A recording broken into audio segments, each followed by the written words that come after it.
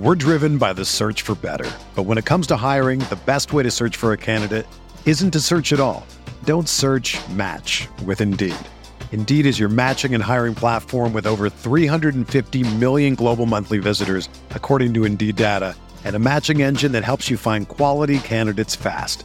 Ditch the busy work. Use Indeed for scheduling, screening, and messaging so you can connect with candidates faster. Leveraging over 140 million qualifications and preferences every day, Indeed's matching engine is constantly learning from your preferences, so the more you use Indeed, the better it gets. Join more than 3.5 million businesses worldwide that use Indeed to hire great talent fast. And listeners of this show will get a $75 sponsored job credit to get your jobs more visibility at Indeed.com/Blue Wire. Just go to Indeed.com/Blue Wire right now and support our show by saying that you heard about Indeed on this podcast. That's Indeed.com/Blue Wire. Terms and conditions apply. Need to hire? You need Indeed.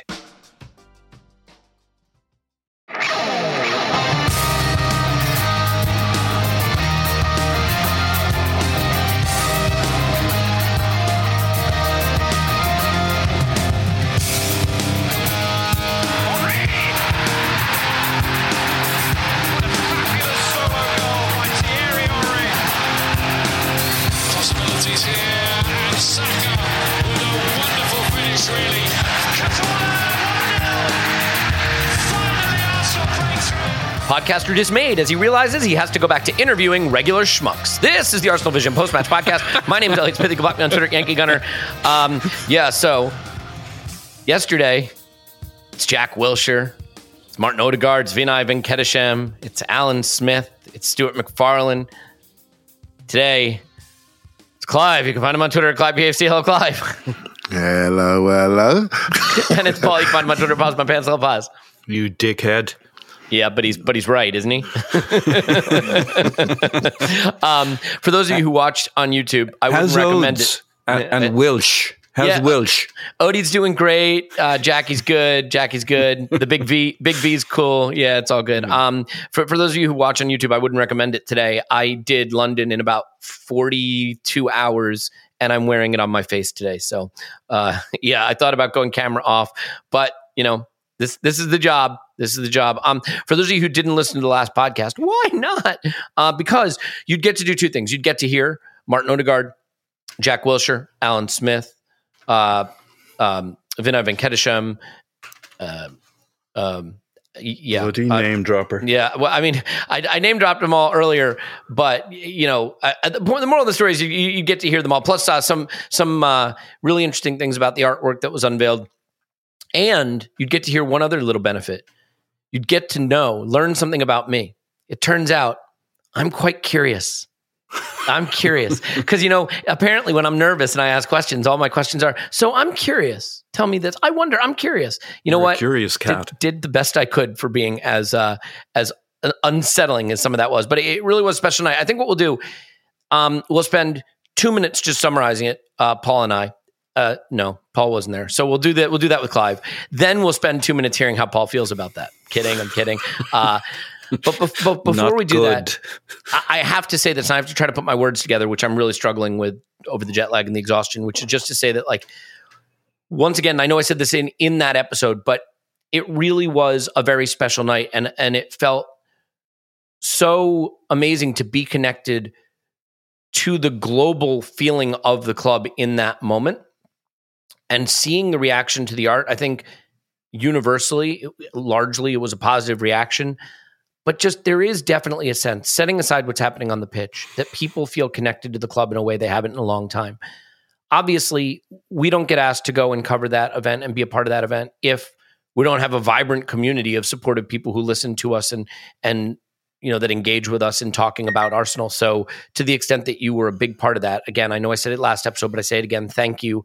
We've got a lot of fun things ahead, live events, fundraisers, important moments, plus covering a lot of football, and just so thrilled to have you along with us to do it. So thank you for that. Clive, in 75 minutes or less, do you have any thoughts or any funny anecdotes you want to share from the night that really stand out to you? So many things, but I'll try to keep it brief. I think the night was the culmination of a long process, and I think that needs to be said. And the long process has started with just nothing, just a group of people talking about football and trying to tell a group of artists what they cared about.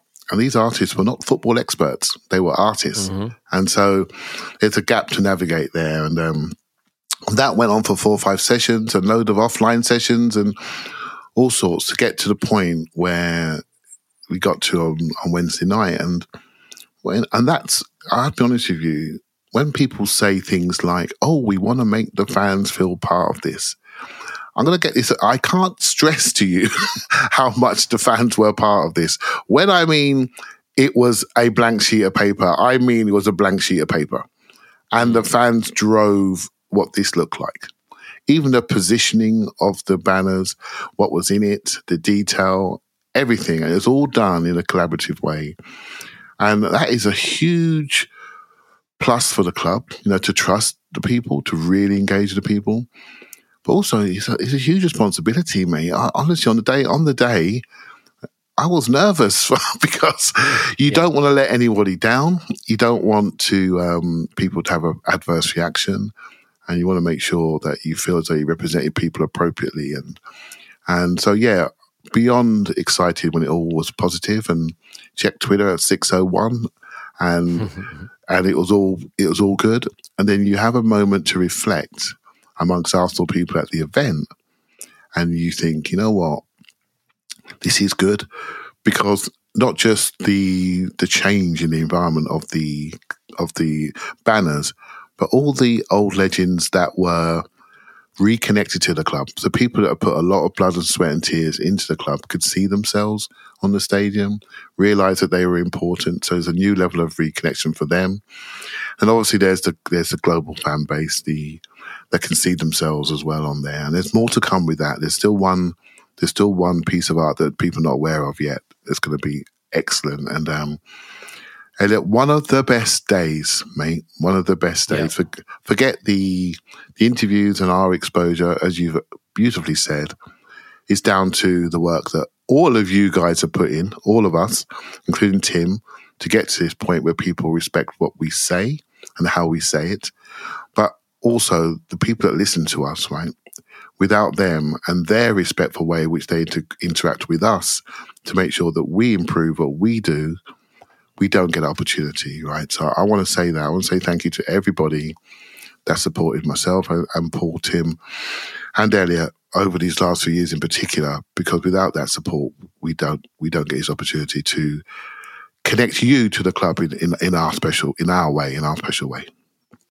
Yeah, and I have to admit, it in between absolutely shitting myself and not feeling prepared to talk to any of these people whatsoever, you do see the space that we can occupy our community, where everybody listening right now, the conversations that we have, the conversations on the Arscast and other fan created content, because there were sort of mainstream journalists covering the event as well. Sky was there, CNN was interviewing Vinay, and you'd be having a nice conversation with a Martin Odegaard or a Jack Wilshere or Vinay, whoever it was, Alan Smith, and then you'd listen to this, to the Sky interview, and it's like, how much are you going to spend and when are you going to spend it? And it's just like, it's the same rote questions, and it's like there's space, there's scope for different kind of conversation to be had, and I'm glad that we can have those kind of conversations. Look, we're not going to do the navel gazing thing anymore. Okay. That's in the rear view. It was wonderful. I'm going to go to the Bournemouth game at the end of March, beginning of March, Bournemouth game. I think everything will be up on the stadium by that time. So that will be really fun to see. And I can't wait to do that. My thought is I could fly in like an hour before kickoff and then try to catch a plane right at full time to beat my record of being in London for the briefest amount of time ever, because I am a world-class moron. The last thing I'm going to say, just a last quick thing. We think of Arsenal as KSE, or as the board, or as the players, or as the manager. Highbury House is filled with so many wonderful people. And you come to an event like this and you see how the club can't function without those people. And they're fans, right? They love the club. And working for the club is a dream come true. And there are lovely people like Kate, who was there. I want to be careful because I don't know that people want to be recognized. But Rob, who should have been there, his daughter was born like 2 days before the event. So I want to congratulate him on the birth of his daughter. Okay, Paul, are you ready to shift gears away from the navel-gazing nonsense that people are desperately trying to hit the fast forward 30 seconds button on and get to the football, or do you want to continue to pick lint out of our navels? I'd like to stare into your two navels because, I wasn't. So it's like staring into the face of God. I wouldn't recommend it. God's lint. I'm intrigued by this artwork we don't know about. Is that anything to do with the two of you standing naked with the other folks at it for some kind of art thing? Do you know the roof of the Sistine Chapel, the ceiling of the Sistine Chapel? Oh. Basically, that we did something. So anyway, that's what I thought. We had an understanding that you guys would have fun, but not outrageously FOMO type fun, and you guys broke that agreement. It caused me severe pain to watch you guys. I mean, I was pleased for you, but the amount of pleased I had was tiny compared to the amount of FOMO, which was absolutely massive. I think it's amazing that two boys, you, me, Elliot, remember when we were young and we talked about these things, that we'd get anywhere near this club or these people. Mind you, I didn't. It shows how little judgment. It shows how little judgment there is within the organization. I agree. Yeah, I do think the club is incredibly accessible on a relative basis to what you would expect or think you was possible. I do think it's quite amazing. Well, but anyway. Yeah, and I want to give you a piece of insight that I think it's life-changing for me. I don't know if it will be for the listener. I don't know if Clive really cared. They know us. When you order a Jaeger bomb at Wetherspoons, you don't get Jaeger. You get some other alcohol, and they don't tell you that. So I don't know what that alcohol is. And I would just warn you, if you're going into Wetherspoons to order Jaeger bomb, be advised, you will not get Jägermeister. So, yeah, that's just a thing you may or may not want to know. Clive, since we have been talking, the FA has decided to ban Arsenal from playing football for 10 years because, I don't know, we celebrated a goal or we asked for a card. It is comical, these FA charges, but I want to touch on them just briefly. I think the FA are doing us a favor. I think the football world is doing us a favor. Obviously, Newcastle didn't get an FA charge for their similar behavior. Fulham, we'll get to the Chelsea-Fulham thing in a moment, but Fulham surrounding the ref for the red card for Ciao Felix, as he's now being called. Ciao Felix. But they are handing Mikel an ability to create a siege mentality and us against them. They don't want us here. They don't want us to do this. They don't want us to be in this position. And we're here, against all the better judgment. Now, my question for you essentially is that the kind of thing that can become that little 5% extra motivation that you need in a season like this? Or can it become a distraction where every call you don't get, you start to feel the injustice, you feel they're out to get you, and it can sap focus? Yeah, I'm not happy with this. I think, but also I sort of, with experience, I know what they're trying to do, right? And they're preparing the ground for a story. And the story they want to write about Arsenal is we cannot deal with pressure. And that was the story end of last season. And even though we were even younger than this season and less experienced and injured and tired and a smaller squad, that was the story from last season. And people are still not convinced by us, which is fine. That's their right. And so they're preparing the ground. So any crack they can see where pressure is seeping into our mindset, they're going to ask all the questions in the press conferences. They're going to highlight any moment where there's emotion and behaviors that manifests itself in a way that they think that we are cracking under the pressure. Well, actually, the season's not even halfway here. We're way above our expectations. And for me, there is no pressure. Obviously, there's excitement, but there is no pressure because despite, us having sometimes been optimistic as fans are allowed to be optimistic, none of us predicted this, right? So why can't we just enjoy where we are, knowing we're going to get better, watch the next steps with real closeness and real observe what we're doing next to try to understand where the product is going. That to me is the exciting things. What's the next steps going to be? How are we going to upgrade certain positions? How are we going to make sure people get loan, get the minutes they get? How are we going to get the loan players back in? How are we going to regenerate the squad so we can sustain 3 or 4 competitions of a higher level? That's the pressure for me, not what these journalists and pundits on TV are trying to lay out so we fall into a trap. We need to ignore that and really focus on improving as individuals that we are within the club, and also making sure the players that come in fit the room that we have.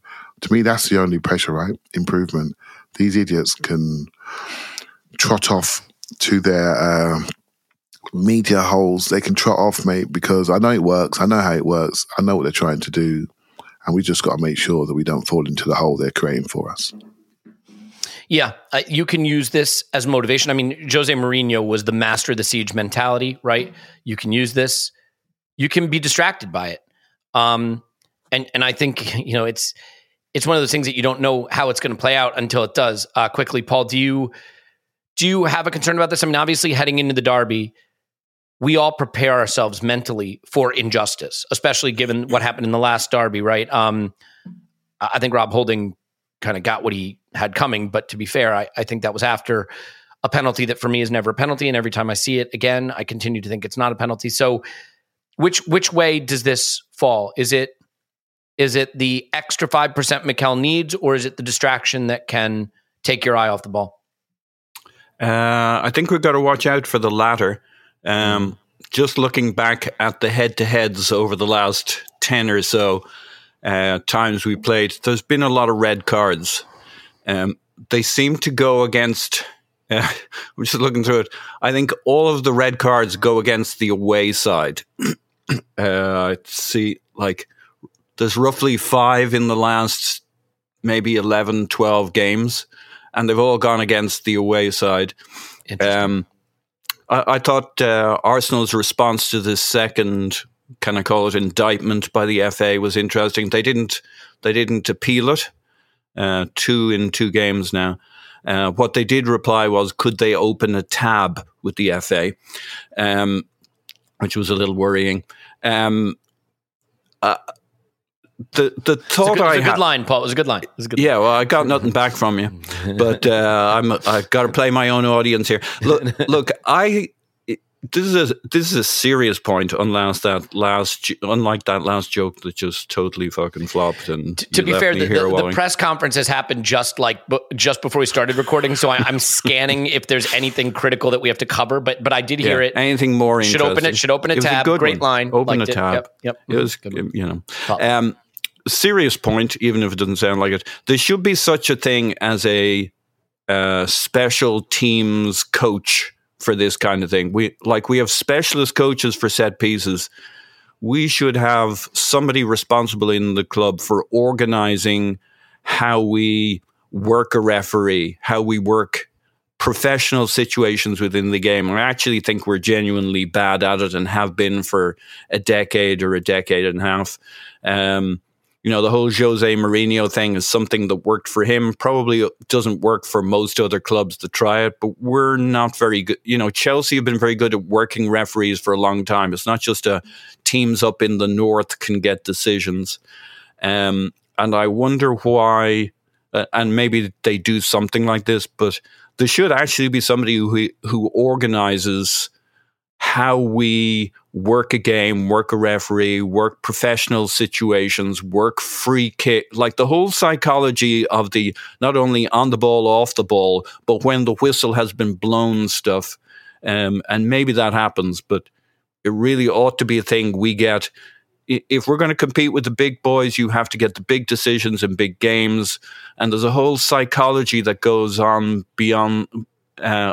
related to that, beyond what goes on while the ball's in play. It's kind of interesting that never comes up as a topic for anybody, any team out there in terms of how they manage this stuff.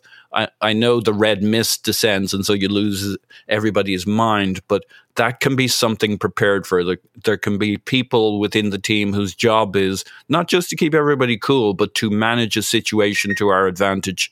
But this game coming up will have some big moments, big decisions, red cards, big fouls, all penalties, all of that stuff are in play. And the other thing I think as a club and as supporters is we can't get caught up in this thing, and we can't I don't think there's a good side to it for Arsenal. that if we get all wound up, or the siege mentality, or they're all out to get us, I think we just move on to the next game, keep playing our stuff, stay calm. And a little bit on Mikel, I think it's great, the passion, but again, you kind of got to have the passion and just make sure we're very, very smart about how we manage ourselves so that we don't create additional storylines. I guess it sounds like Mikel got a little spiky in the presser when asked about disciplinary issues, things like that. I mean, look, the fact of the matter is Mikel Arteta has seen his players get red cards at an alarming rate until this season. That seems to have gone away, right? I think some of it was just bad luck. I think some of it was some of the characters that we had. I think there are going to be people that say Arsenal are refereed in a different way from other teams. Like, I've tried not to engage in that. I certainly think the reaction in the FA charges and things like that seem unique to Arsenal. All of this stuff is psychological pressure or a psychological benefit, depending on how you manage it and how your players manage it. And I think one of the things that a manager does that makes him special is use these peripheral aspects to the game, these soft factors, we call them, and forges them into benefits, into advantages, into edge, right? You're always looking for edge. And just being able to balance whether you're creating edge or you're creating extra unnecessary distraction. That's interesting. Now, look, I think it's worth remembering, Arsenal have been through this cluster even of Arsenal players, maybe not all of them, but a good cluster of them have been through things in 40 years of football no one ever went through. Have they ever had cameras in the dressing room like the All or Nothing documentary before? No. Have they ever had a season of COVID football with no fans in the stands? No. Right? I mean, they've been through really bizarre circumstances. And so the irony is, I think, now they've been through a season with a World Cup right dead smack in the middle of the season. Mikel's had to manage through some of the most unusual things in the history of the game in his short time as a manager. I think things like an FA charge will be easy for him to shrug off and use as a psychological benefit. But we will see. It's young players, their emotions can maybe get the better of them. He says, ironically recognizing that the players who tended to have their emotions get the better of them at Arsenal are players like David Luiz, who are extremely experienced, or sometimes a Granit Xhaka, but not in recent times. Okay. We got to get to the derby, but before we do, Clive, Mikel was asked about Mudryk, and he gave the Arsene Wenger smirk, is what I'm told. The Arsene Wenger smirk, everybody knows it by now, surely, meaning I'm going to do a madness. I'm about to do a madness smirk. What was that originally for? Was that Ozil? The smirk? The famous smirk? Yeah, I think so. But he does it a lot. Yeah, well, this one is about a guy who is, I don't know if he's the biggest Arsenal supporter on social media, but he's close. His name is Mykhailo Mudryk. It sure seems like we are closing in on a deal. I think we made a bid in the 70 million range. I have to admit, if I really step back and think about it, I'm sort of astonished at what we're doing here for a player with very little experience, but we believe this is the guy. This is the superstar. We must believe it, considering how far we're willing to go, reportedly willing to go. He's not going to be starting in the derby, but it looks like it's going to happen. Clive, do you have any sort of quick comments on the latest on the Mudryk front and the seeming appearance of Arsenal being ready to plant a flag that this is the guy, this is the player we need? Yeah, it's just a player. We're one wide player short, one wide forward short, and we're going to buy a wide forward. I'm not falling into oh my gosh, we're buying a player. It must mean more than when other people get a player. It's just another player to come into the group that we desperately need.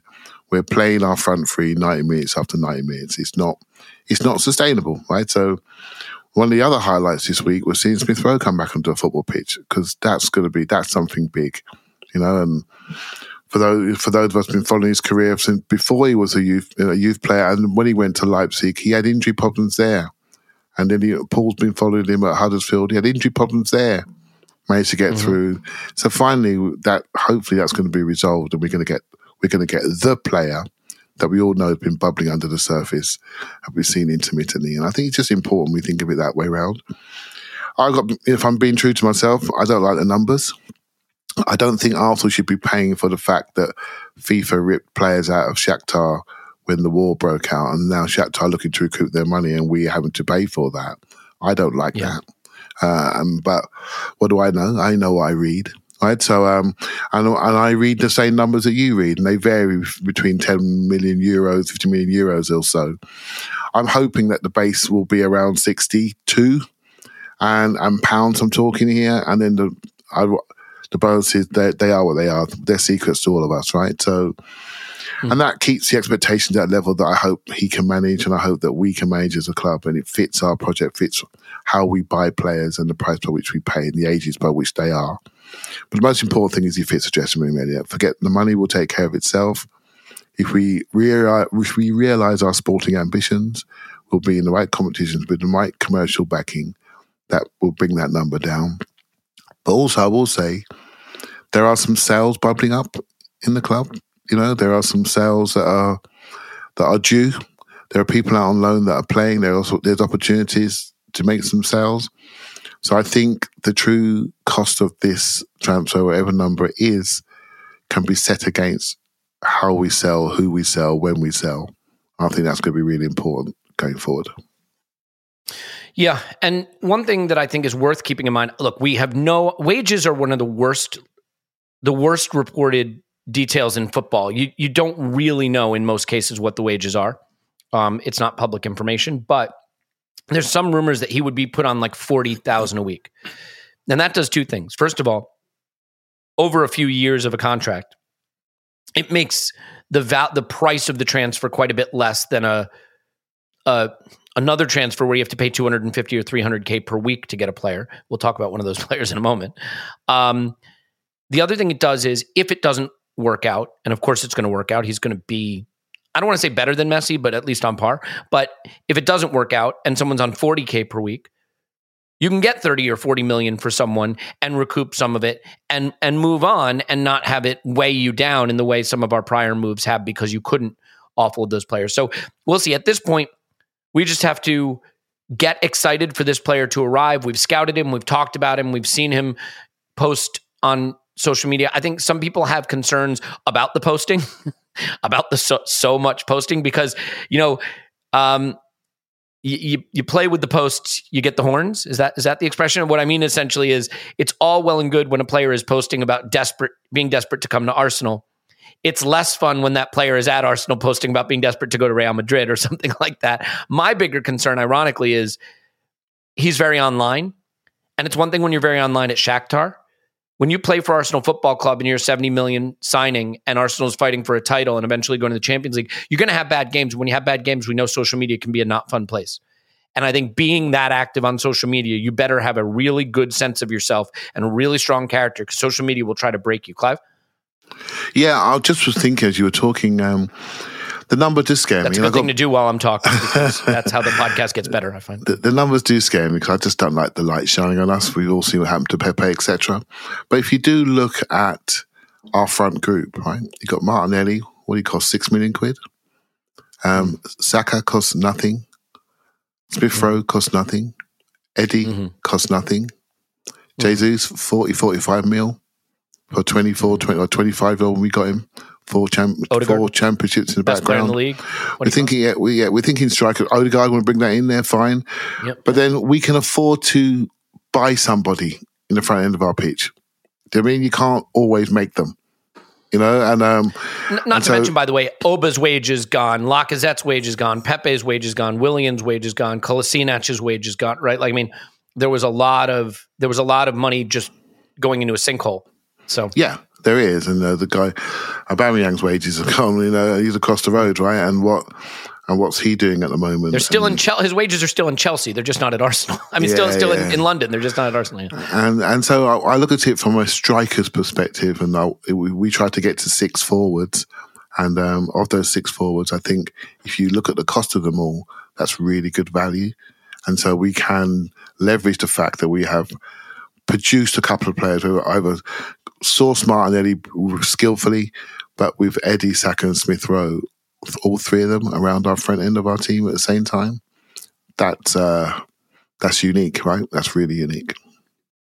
Yeah, yep, I agree. Well, look, it looks like the player is coming. If nothing else, it's exciting. Attacking signings are always exciting. Whether they stay exciting I'll take that back. Willian wasn't exciting from the day we signed him. Now, having said that, the guy's playing great right now. and he leads me into the conversation I want to have next. Before we shift to the derby, Paul, Clive doesn't like doing the Schadenfreude, so I'll leave it to you. Do you know that Joao Felix has now shortened his entire Chelsea Premier League career by 15%? They paid ungodly money. Let's just walk through this for a second. Chelsea paid ungodly money to bring in a player they have no chance of signing in a season where they have no chance of accomplishing anything of merit and have already lost 15% of the time they would have for him.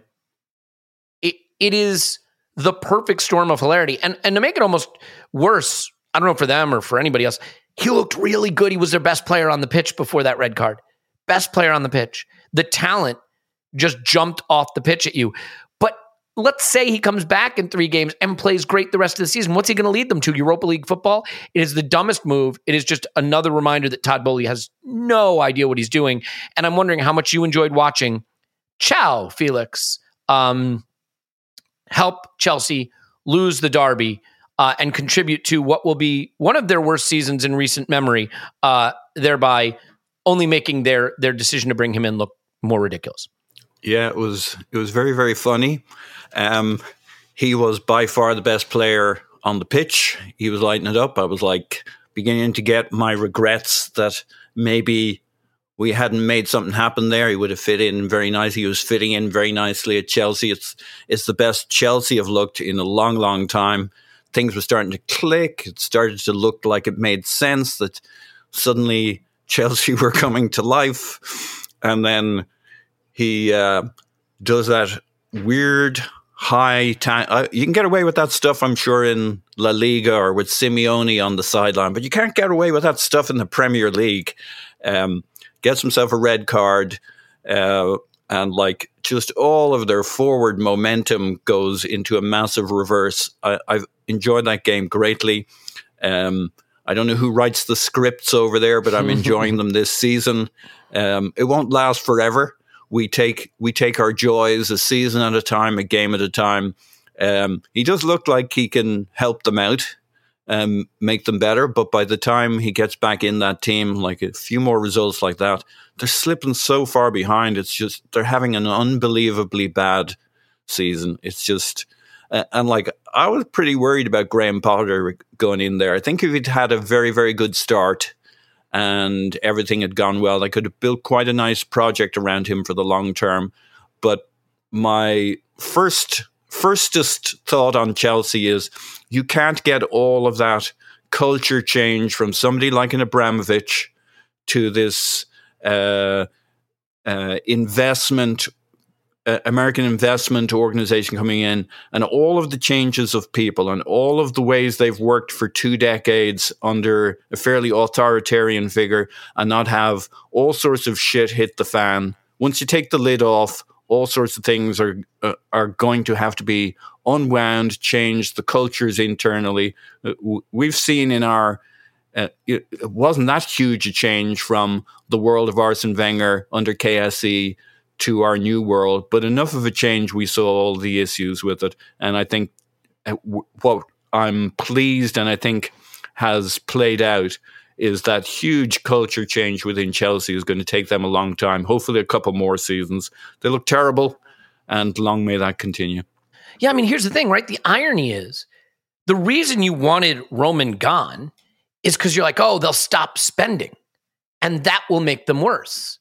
The irony is they have started spending more, and that has made them worse. It's absolutely incredible, Paul. Yeah, so the other aspect of it, of course, we were in for Joao, or I love your Joao Felix. It's not mine. It's all over the internet. And we're chasing the Mudricks here. And there was Boehly flirting with Mudricks, I guess their director of football fella from Shakhtar Donetsk or whatever, I don't know who it was.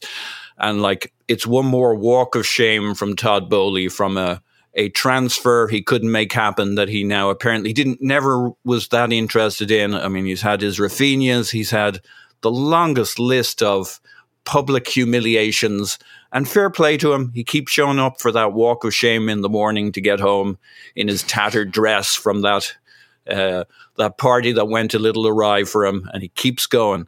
Plucky fella. Good for him. Good for him. I have to admit, it must have been hard for the mainstream media who love a soft foreign player coming to the Premier League and finding out about the blood and thunder and the rough and tumble of the Premier League. And João Felix introduces the Premier League to La Liga. I'm going in, studs up over the knee. Let's go. Let's show you what La Liga is all about.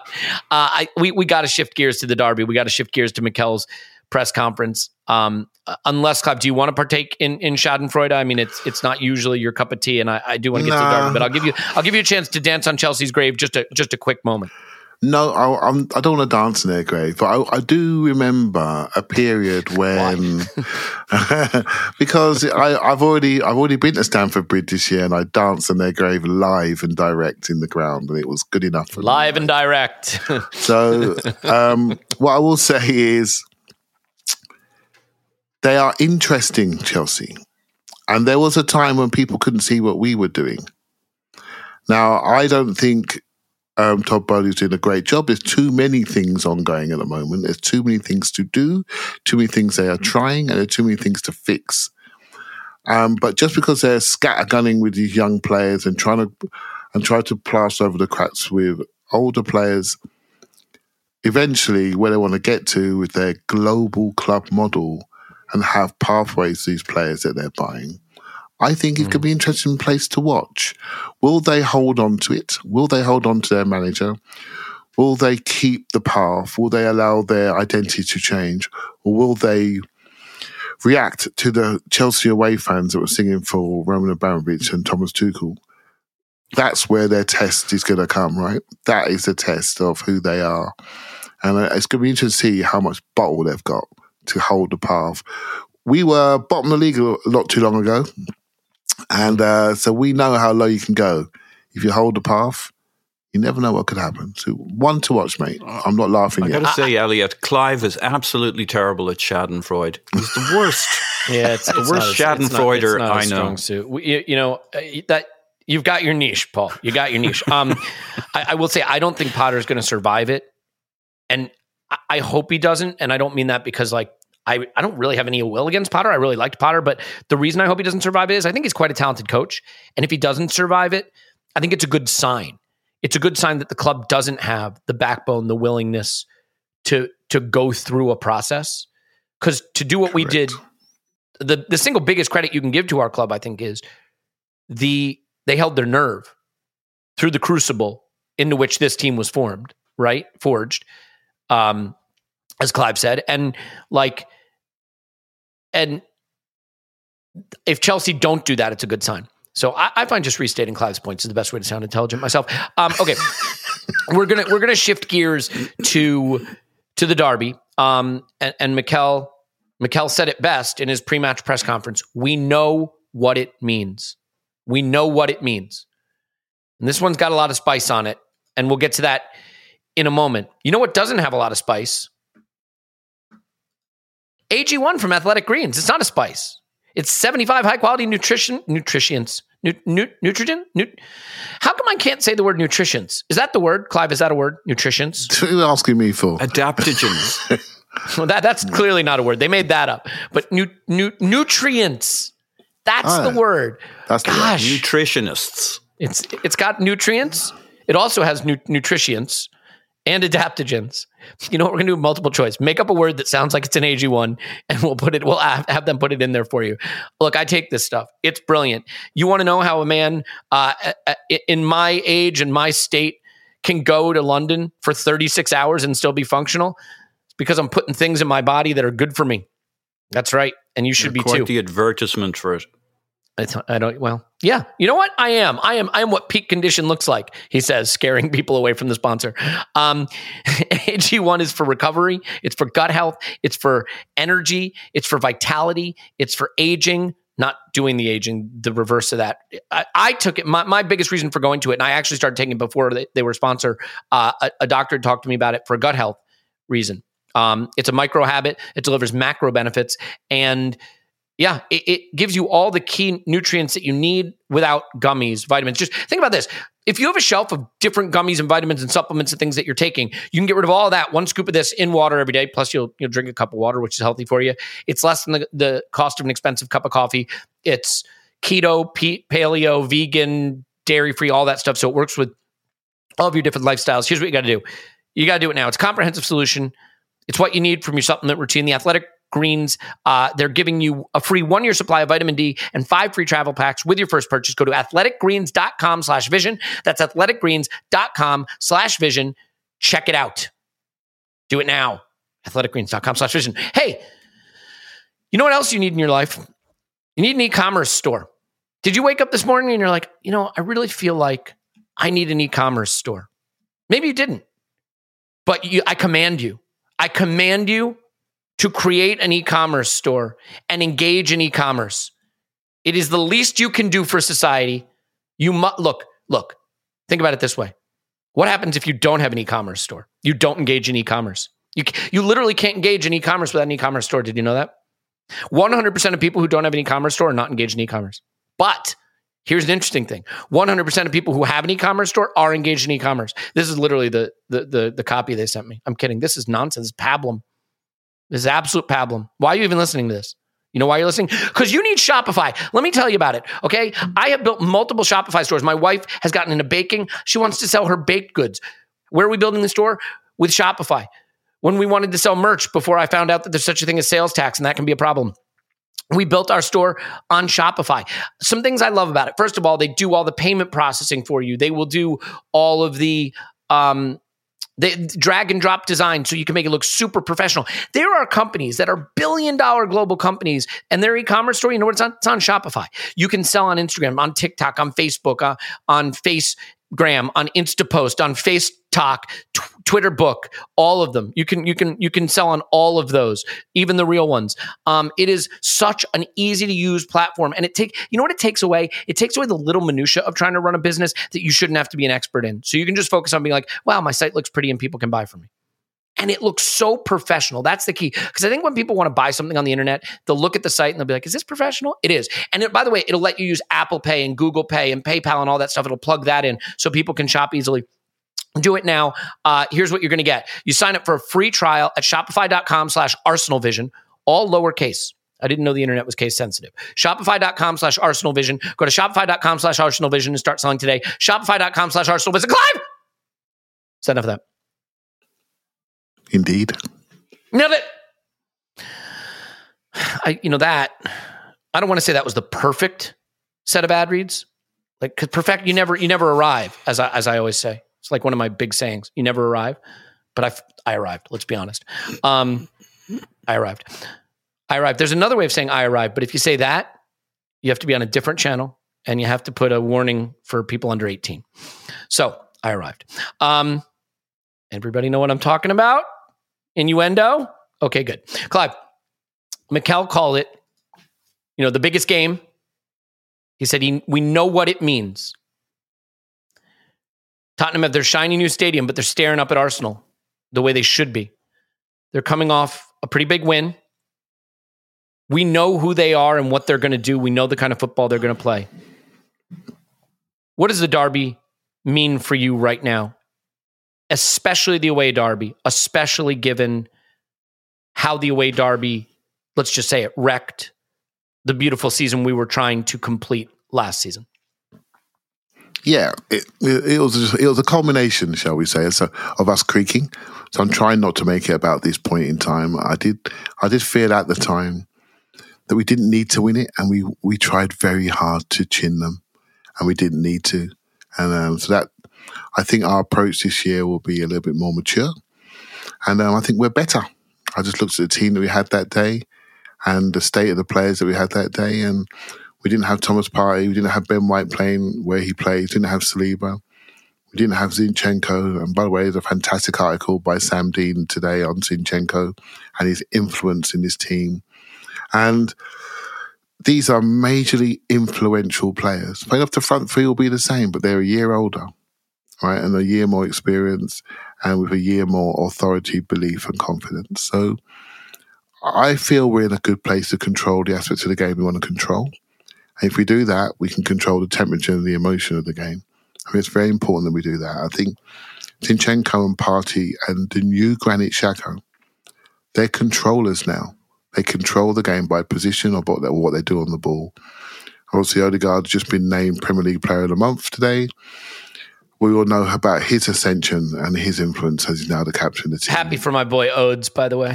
Yeah. My boy I'm surprised he didn't tell you he had the award the other day, but there you go. No, he did. He let me hold it. and so, yeah, stop it, Paul. Don't go there. I'm trying to talk football. And so basically, we have a situation where I feel we are far more influential on the football pitch. That's what counts. They're going to, if I'm Spurs, I would try to rattle us. The press are trying to rattle us. They're going to try to rattle us. Can they get us to 10 men? Can they get under Gabriel? Can they get under Granit Xhaka? Can they get around these people? I think it's very important we stay calm and move the football around, and be really aggressive on their back line, particularly away from home. Our away from home performances have been brilliant this year. Absolutely brilliant. And I'm really excited for the game without feeling overconfident, because the derby does tend to have a very distinct flow to it of late. The home team does well. But being around the Arsenal people this week and seeing the excitement in their eyes to go to the game, no one feeling confident, just everyone just feeling excited. And I think that's got to be the emotion that we hold on to. There is no pressure. We should be excited for these games because we're good. We're balanced. The issue is depth and managing injury in a crucial position.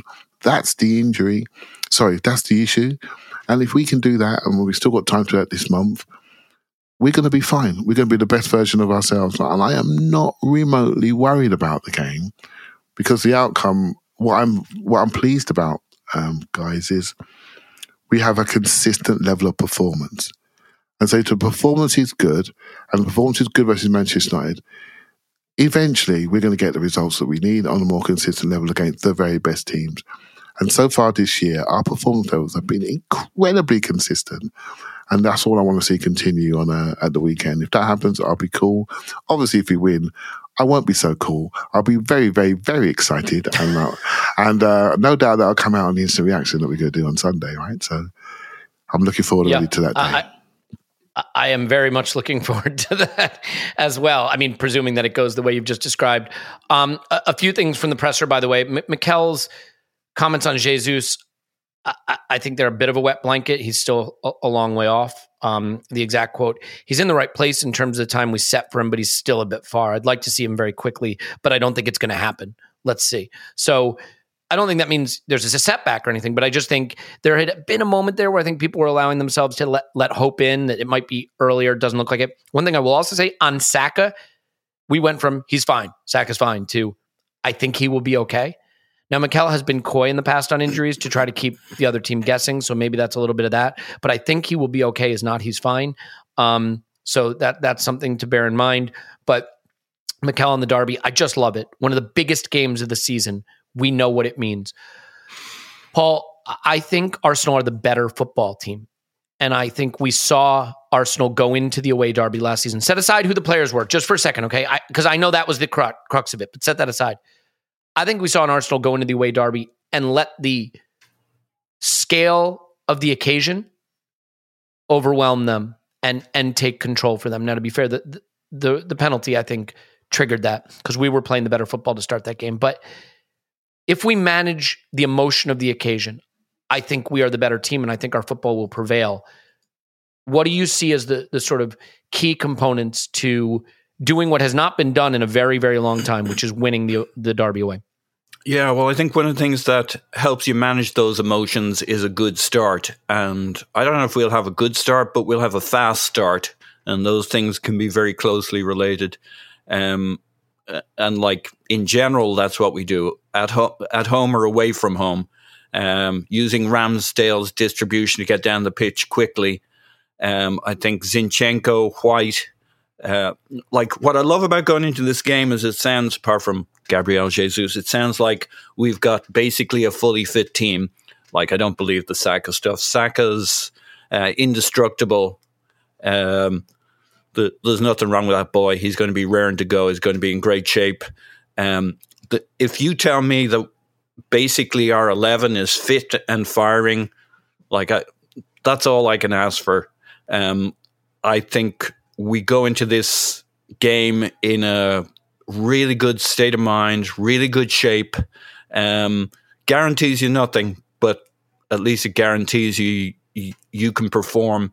And I think the fact that we start fast and the fact that they build from the back, and that's nobody goes shorter than these guys playing out from the back, putting themselves under pressure, which is their way of playing. Then they keep short passes in their in their defensive third, doubling up the come on, show us what you got mentality they have. Well, I think we've a really good chance to show them what we've got. It suits us perfectly to be pressing them in their defensive third. And I think with Zinchenko in there, zipping the ball around, I think it's a delicious matchup that gives us a really good shot at winning a game against the head, which generally is not the case. We need to have the realistic expectation that the home side wins all of these and gets the decisions. But this is one I think we've a really good shot at. I think it sets up really well for us and it leads into us playing our game of attacking, pressing, counter-pressing, quick counter-attacks in their defensive third. And the other thing we do is we sit back into our shape pretty well when we've got things under control. And the main issue you got to watch with Spurs is their transitions. We become so much better at managing other teams' transitions against us. I think Zinchenko in particular is a big add to that. We don't think of him defensively, but we also know that he's particularly good at jumping forward, snuffing things out, being alert to it. Very much the Man City game, very much what he's showed for us. And a big part of stopping Spurs is watching those transitions between him and Ben White. I think and Partey, I think we're going to be very front-footed in snuffing that out too. Guarantees us nothing, except I think we've a really good shot at it.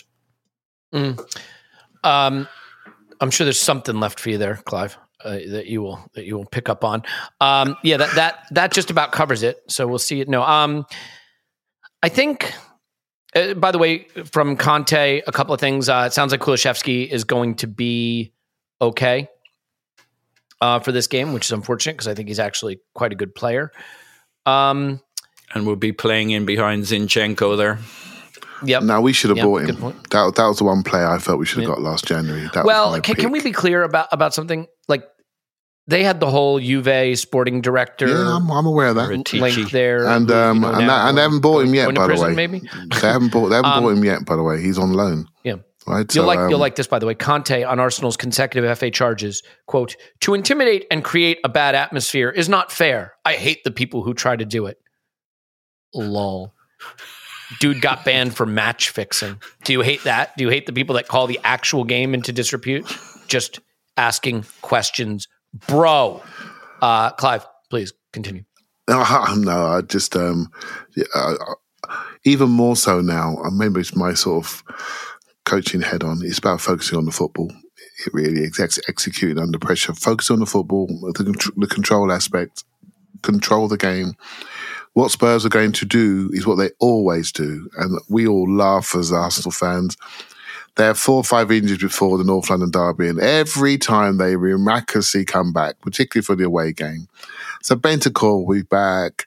I'm surprised they don't resurrect Richarlison, by the way. I bet he comes back, right? So Kulusevski was always going to play. Bissouma was not playing in the last few games, so he'll be available. They'll have everybody available. And all that does, it leads into the confidence they have when they're at home. So back to starting fast. We'll start to our normal way, but I think it's important that last year I felt we really started fast, but we didn't have the control. We were still vulnerable as they could play through us. We didn't have the defensive security that we've got now. We didn't have the runners at the back end of the pitch that were fit and available that we have now. And we didn't have the one line-up counter-pressure that Paul was talking about earlier. And we've got the energy in the top end of the pitch. So I feel we have more layers to the team. We have more places to start attacks, and I feel more secure we can stop attacks. Right? So I think they walked into the game last time with real confidence that they were catching us at a bad time. We were signposting weakness and injury, and they stomped all over us, right?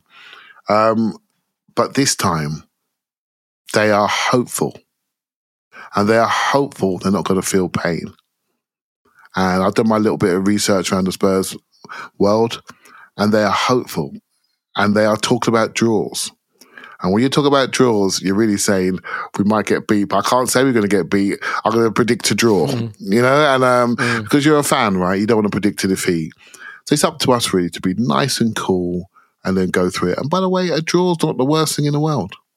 It's not the worst thing in the world in the context of the whole season. It really isn't. We got Man United at home.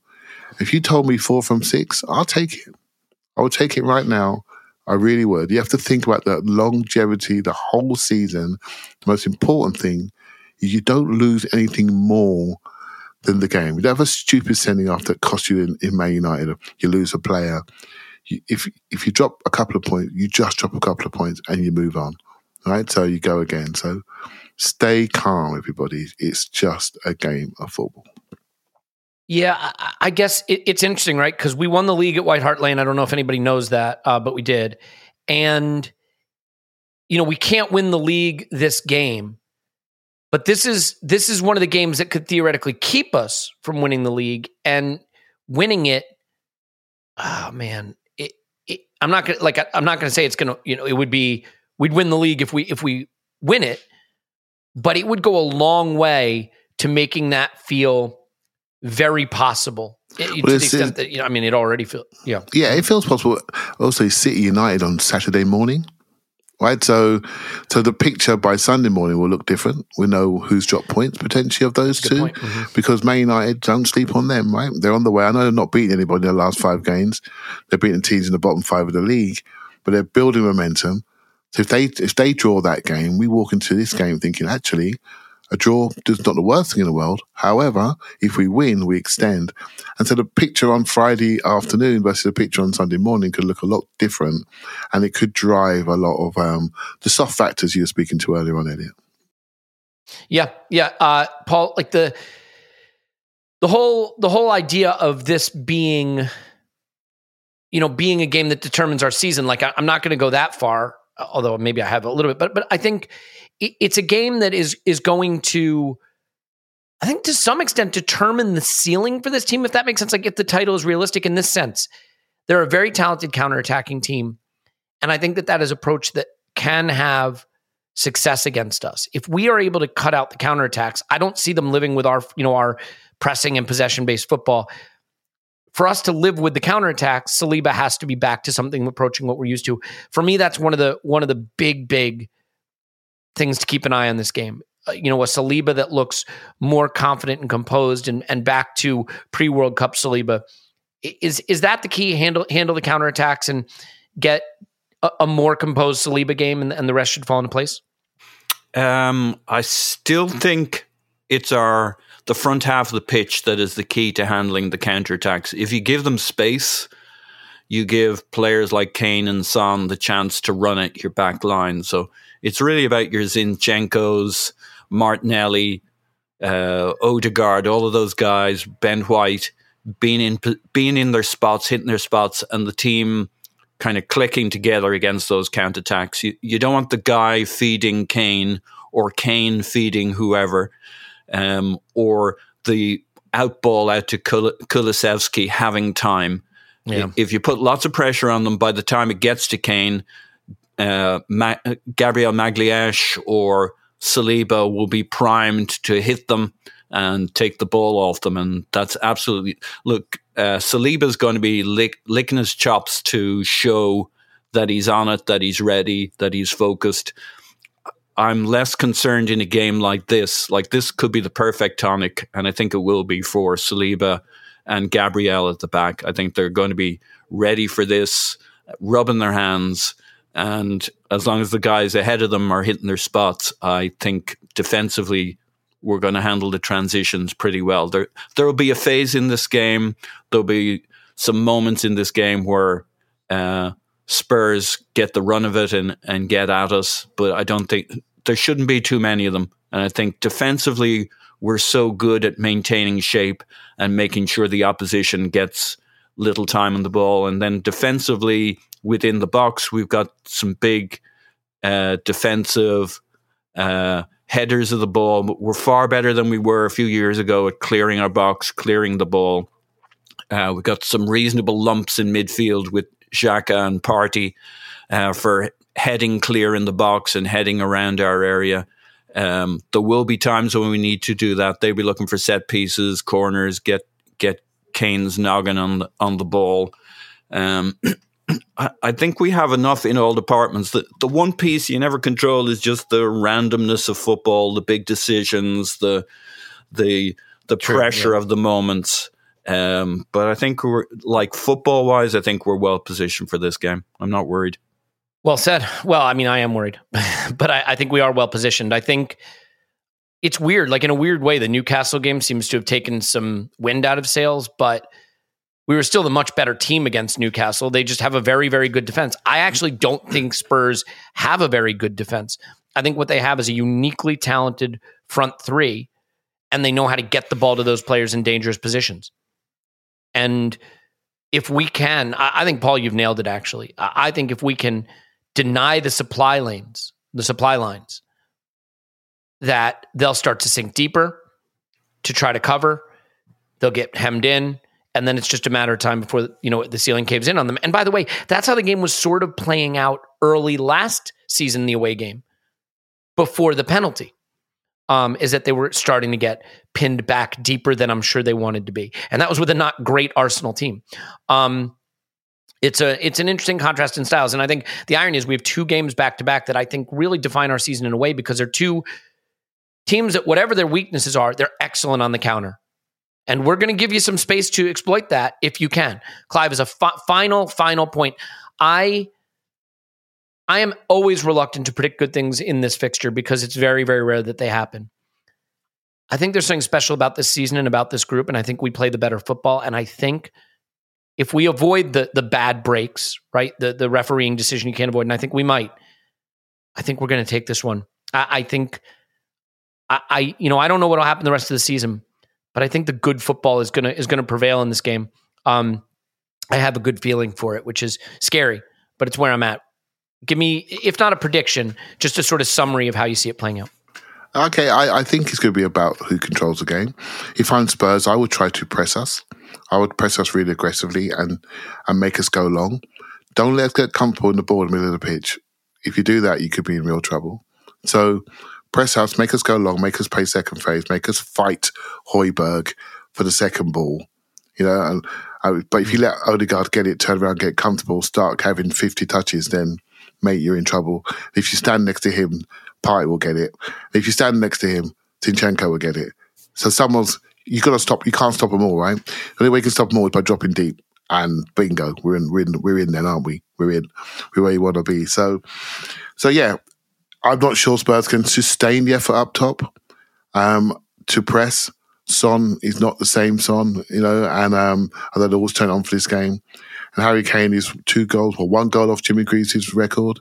And so he's probably looking to that North London derby and create an iconic moment. So we're going to have to watch him really, really tightly. Would love for that to happen in this game as the consolation to a 4-1 loss. Yeah, and they always have to remember it that way. Then they have to replay that moment. It doesn't mean anything. Yeah. So for my own heart and my own blood pressure, I just want to see our controlling players have good controlling games. And I think we saw against Oxford, without our ball progression controllers playing, it took a little bit away. I know it's a different occasion, you know what I mean? But it took a little bit away. If they're back and rested, which they will be, I really have a good feeling about our performance, and the result will be what it is. And maybe Emile Smith-Rowe plays a little role, has a little role to play in this game. It wouldn't surprise me. You think about him coming back Boxing Day 2 seasons ago, changing the trajectory of the season, the role he played there. This is a chance for him to really come back and make a meaningful difference. So keep an eye out for that. All right. I'm not going to ask you guys for score predictions. I don't want to do that. I don't want you to be the jinx if it doesn't go right, and I don't want you to get the glory if it does go right, because I can't. God knows I can't live with that. We'll leave it there. We will have an instant reaction. We may have something after City United. I'm going to think about that. But love you so much. This fixture just, people were like, oh, you should stay in London for the derby. I'm like, Tottenham away? I don't know that I'm ready for that. I don't know that I'm ready for that. Tim has put the fear in me. He's like, it's not a fun fixture. I hate it. I don't like going to it. To those of you who are going to it, I wish you luck. I hope it is a celebratory occasion. Stay for those safe. of you watching around the world, stay safe. For those of you watching around the world, also stay safe. But also, I hope it's a beautiful day. We'll talk to you on the instant reaction. Then again next week on the main pod. Paul's on Twitter. Pause my pants. Pause. Woohoo! Cloud's on Twitter. Cloud PFC. Then Cloud. Thank you very much. My name is Oates Smithy. Blockman on Twitter. Yankee Gunner. We love you. And for the love of God, we will talk to you after Arsenal 10, Spurs 0.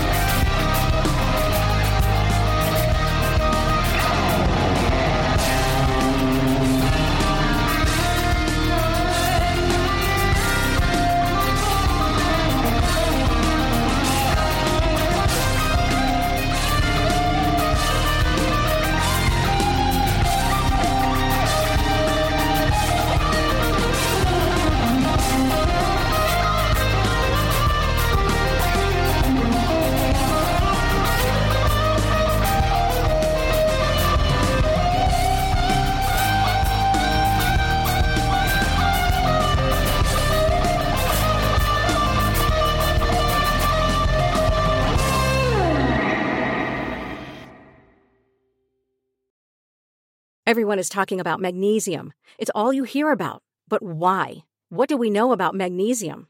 Well, magnesium is the number one mineral that 75% of Americans are deficient in. If you are a woman over 35, magnesium will help you rediscover balance, energy, and vitality. Magnesium supports more than 300 enzymatic reactions in your body, including those involved in hormonal balance. From functional medicine doctors to mental well-being and female hormone experts, we all know that magnesium is the one mineral to improve all aspects of well-being and health. But which one? Magnesium Breakthrough from Bioptimizers, the trusted choice recommended by leading experts with 7 best-absorbed forms of magnesium to ensure your body receives the support it needs for overall well-being. Go to bioptimizers.com/balance today and use code BALANCE10 for 10% off. Support your journey to wellness at bioptimizers.com/balance. Magnesium Breakthrough from Bioptimizers, your foundation to optimal health and vitality.